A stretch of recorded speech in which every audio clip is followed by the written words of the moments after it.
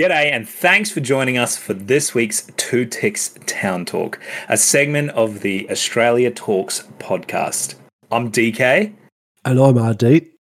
Please enjoy this segment from the regular podcast. I've been everywhere, man. I've been everywhere, man. Across the desert, All right, we travel over to South Australia this week for our Two Ticks Town Talk, which is about Oodnadatta. So a couple of bits before I get on to what caught my eye. It's a small, remote outback town in South Australia, about 1,000 roughly 650 miles northwest of the state capital of Adelaide by road. And prior to the arrival of the Europeans, it was home to the Arabunna people, and today the town has people with Ararante, Atakaranija, Loricha, and Pintanjara family ties. There was two meanings of the name of the town recorded. One apparently derives from the Aboriginal word Oodnadatta, meaning yellow blossom of the mulga, but that's been disputed because the mulga trees don't grow anywhere near the town. And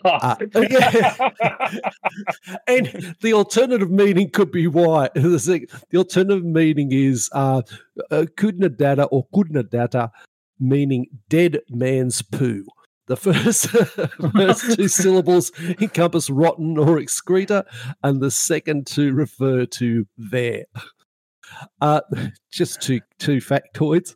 Oodnadatta's got a hot desert climate, has recorded the highest reliably measured maximum temperature in Australia, 50.7 degrees Celsius. Oh, 2nd of January 1960, which was unequaled until January 22, when the same temperature was measured at Onslow in Western Australia. The second factoid is the name Oodnadatta has been used as a name for a crater on the planet Mars. So that was, that's cool. That was an interesting thing. But what caught my eyes was, and I'll group these lines, was lines in the sand. And I'll group these lines under the catch-all of the Oodnadatta track. First line in the sand, the Oodnadatta track itself. That's an unsealed 614 kilometre, 380 mile outback road in the Australian state of South Australia. It connects Marla in the northwest via Oodnadatta to Murray in the southeast. The second line in the sand was the Central Australian Railway, which was built between 1878 and 1929 and closed in 1980. It was 1,200 km long, about 770 miles of narrow gauge railway between Port Augusta and Alice Springs, and the part of its route followed the Oodnadatta track. Later, there was a standard line duplicated to the south of, duplicated to the southern section from Port Augusta to Murray, and that's part of the where are we? The current Adelaide to Port Augusta to Alice Springs line. It's now known as the GAN. It used to be called. I was going to say, is that where the GAN runs, right? Yeah, it used to be called. Apparently, it used to be called the New GAN, and the one that went through Oodnadatta was known as the old GAN. But it just it was known as the GAN. But now they've taken it over. It's called the GAN, and the Oodnadatta one is called the old GAN. The third line in the sand were the Afghan Cameleers in Australia. So before the trains were available, we had Cameleers in Australia known as Afghans or GANs, which is where we get the name for that railway line. I didn't actually know that. That makes sense. Yeah, right. It's a shortening of Afghan. I did have in my notes somewhere that, they were commonly referred to as Afghans, even though the majority of them originated from the far western parts of British India, Pakistan. So they weren't even Afghanis. Oh, Well, that's funny. some of them were. Some of them were. There's also Pashtuns, Balochs. Many were from Afghanistan itself. So it was a catch-all. Some were even from Egypt and Turkey. They would transport, cart goods, transport wool bales by camel trains, as the name implies. Basically, a line of camels, similar to what you see going across the desert in a whole lot of those films. They'd set up camel breeding stations, rest house, outposts. They were throughout inland Australia, but they also followed that path of the where the Oodnadatta track is, because it had water holes and it was a known path, particularly as we'll find out a little bit later on why. The fourth line in the sand was the overland telegraph line. This was a telegraphy system to send messages over long distance using cables and electric signals. It went 3,200 k's, about 2,000 miles between Darwin and Adelaide. It was completed in 1872, so you can see that we're working backwards with these lines in the sand, and that's deliberate. It allowed fast communication between Australia and the rest of the world. And then when that overland telegraph line was linked to the Java to Darwin submarine line cable several months later, communication times with Europe dropped from months to hours. So essentially, Australia was no longer isolated from the rest of the world. It was considered one of the great engineering feats of 19th century Australia, and probably the most significant milestone in the history of telegraphy in Australia. Going from months to hours is a huge reduction.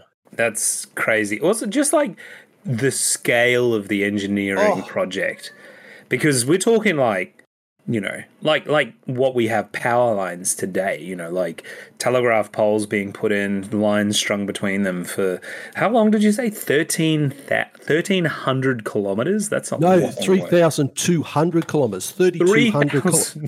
Yeah, exactly 2,000 miles. Oh my goodness. My goodness. That's a long way. It's a hell of a long way. Across the right up the guts of Australia, and over mountains, and it's not exactly an easy country to not only to live in but to build in. Yeah, exactly right. So I think the accolade of being the most significant milestone in the history of telegraphy in Australia is probably an apt accolade. Yep. The fifth line in the sand, and the final and easily the oldest, is something I didn't know about, but when I read about it, I thought, well, of course, the Oodnadatta track, and it's not the only one, but the Oodnadatta track is one of many Aboriginal trade routes. So I'll read a little bit here from I'll quote my sources, but it was I got stuff from Wikipedia and Odyssey Traveller and AussieTowns.com.au. Tens of thousands of years, Aboriginal tribes visited the place where Oodnadatta is located as a reliable source of water on their trade route. There was no settlement in Oodnadatta itself at that stage. For Australian Aborigines, a trade route was an ancient and pre-designated passage through the landscape, often mapped out in song for the purposes of meeting at particular locations of great cultural and mythical historical importance, ceremonially exchanging, renewing and reinforcing friendship rights with other Aboriginal tribal groups, clans or nations. So at these locations, they'd swap goods or objects or dreaming songs that they considered valuable for spiritual and cultural and artistic worth.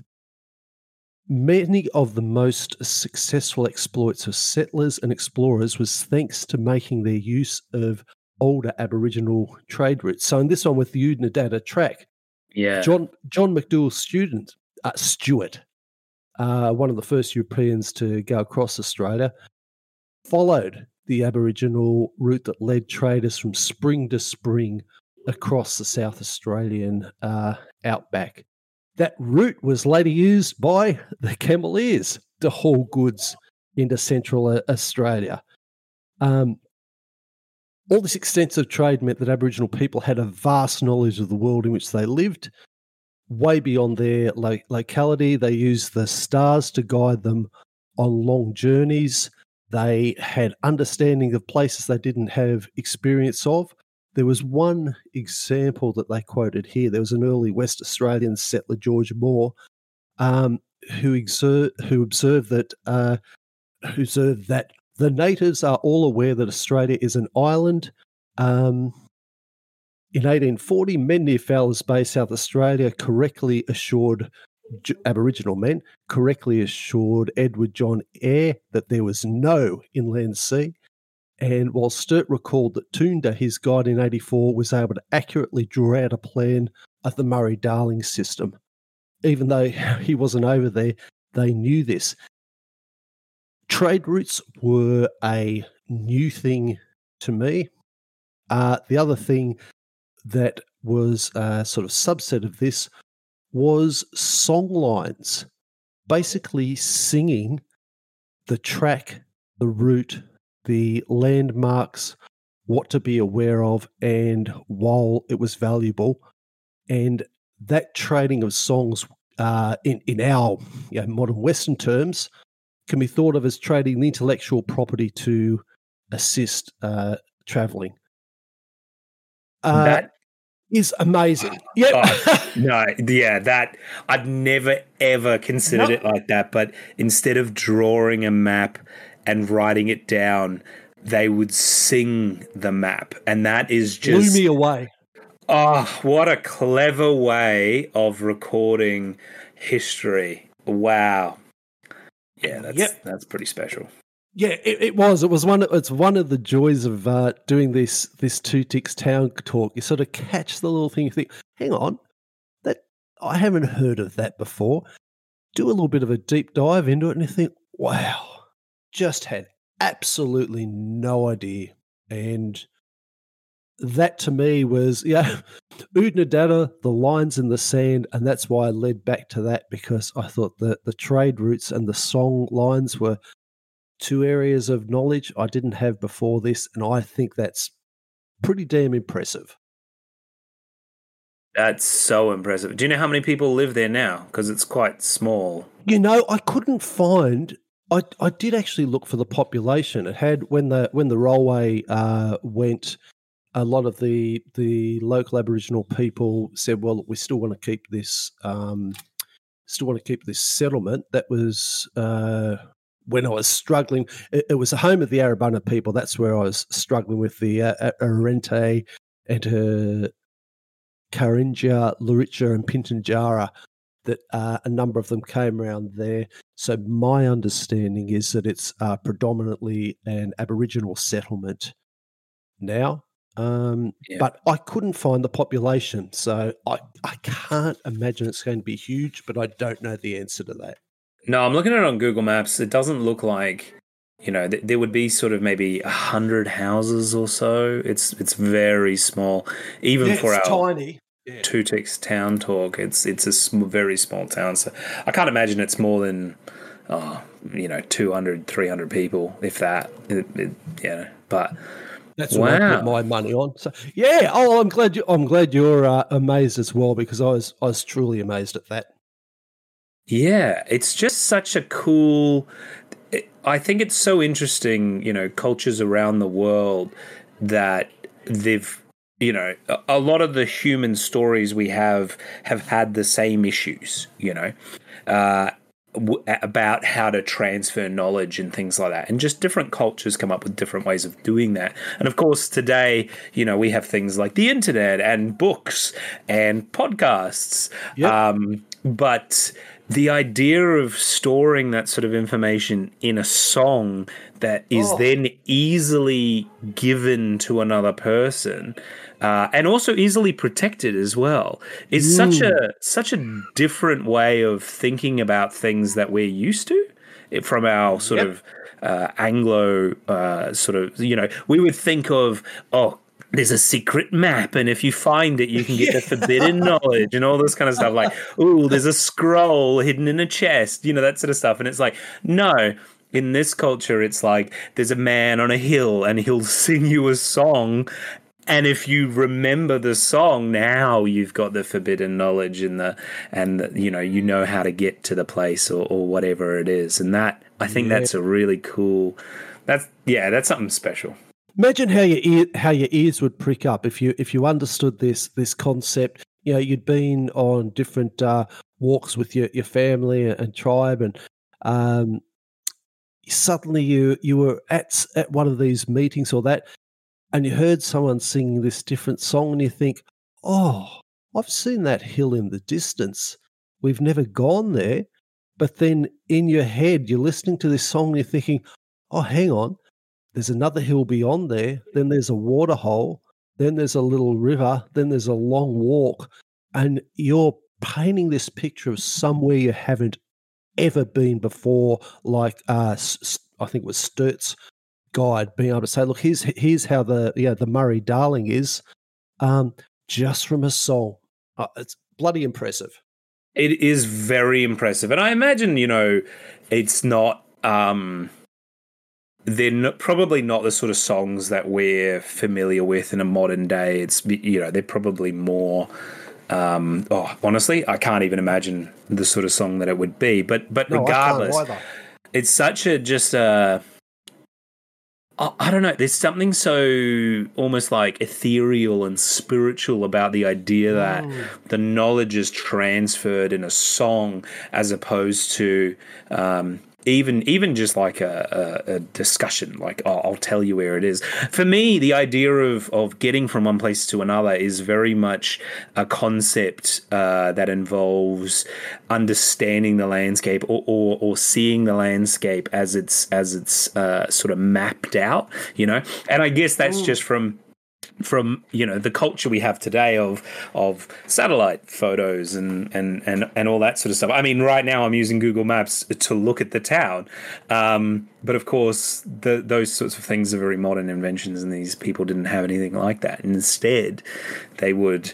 use landmarks, I'm sure, or something like that, and as a result, to record those, they would make a song, which is also like, cartographers in European times have been highly revered for their skill in map making and things like that. I would imagine the song maker in this case, which would be the version of their cartographer, would probably be highly revered as well. The arbiter of this knowledge of these songs, and good point. It's just such a different way of thinking about the world that I just find it so interesting. It's really cool. So, look, I thought you'd find it interesting. I was, as I said, I was a little bit blown away by it. It just made my head think of so many different paradigms that are just vastly different to how our sort of Western view of the world is. But it's also immediately understandable. I loved your reaction when, I think you said, of course, or something like that, when it dawned on you, and I thought, I know how that felt, because I read that and thought, wow, song lines. Okay, I get that. It's one of those things that sometimes, like, you'll come across an invention of some sort, like some little gadget or something, and it just clicks, and you go, how is this not obvious before now? And I think so much of the things that we create are a bit like that. They're so intuitive that you question how no one had considered it beforehand. And I feel like this is one of those things. Of course, we're talking about a culture that doesn't doesn't really have a written language, because paper wasn't really a thing that kind of existed in their culture, or the value of coming up with some sort of paper-based, too hard, not worth it, hard to transport, Culture's very different. But a song makes so much sense. And of course that's the thing. Because it's the simplest way of doing it.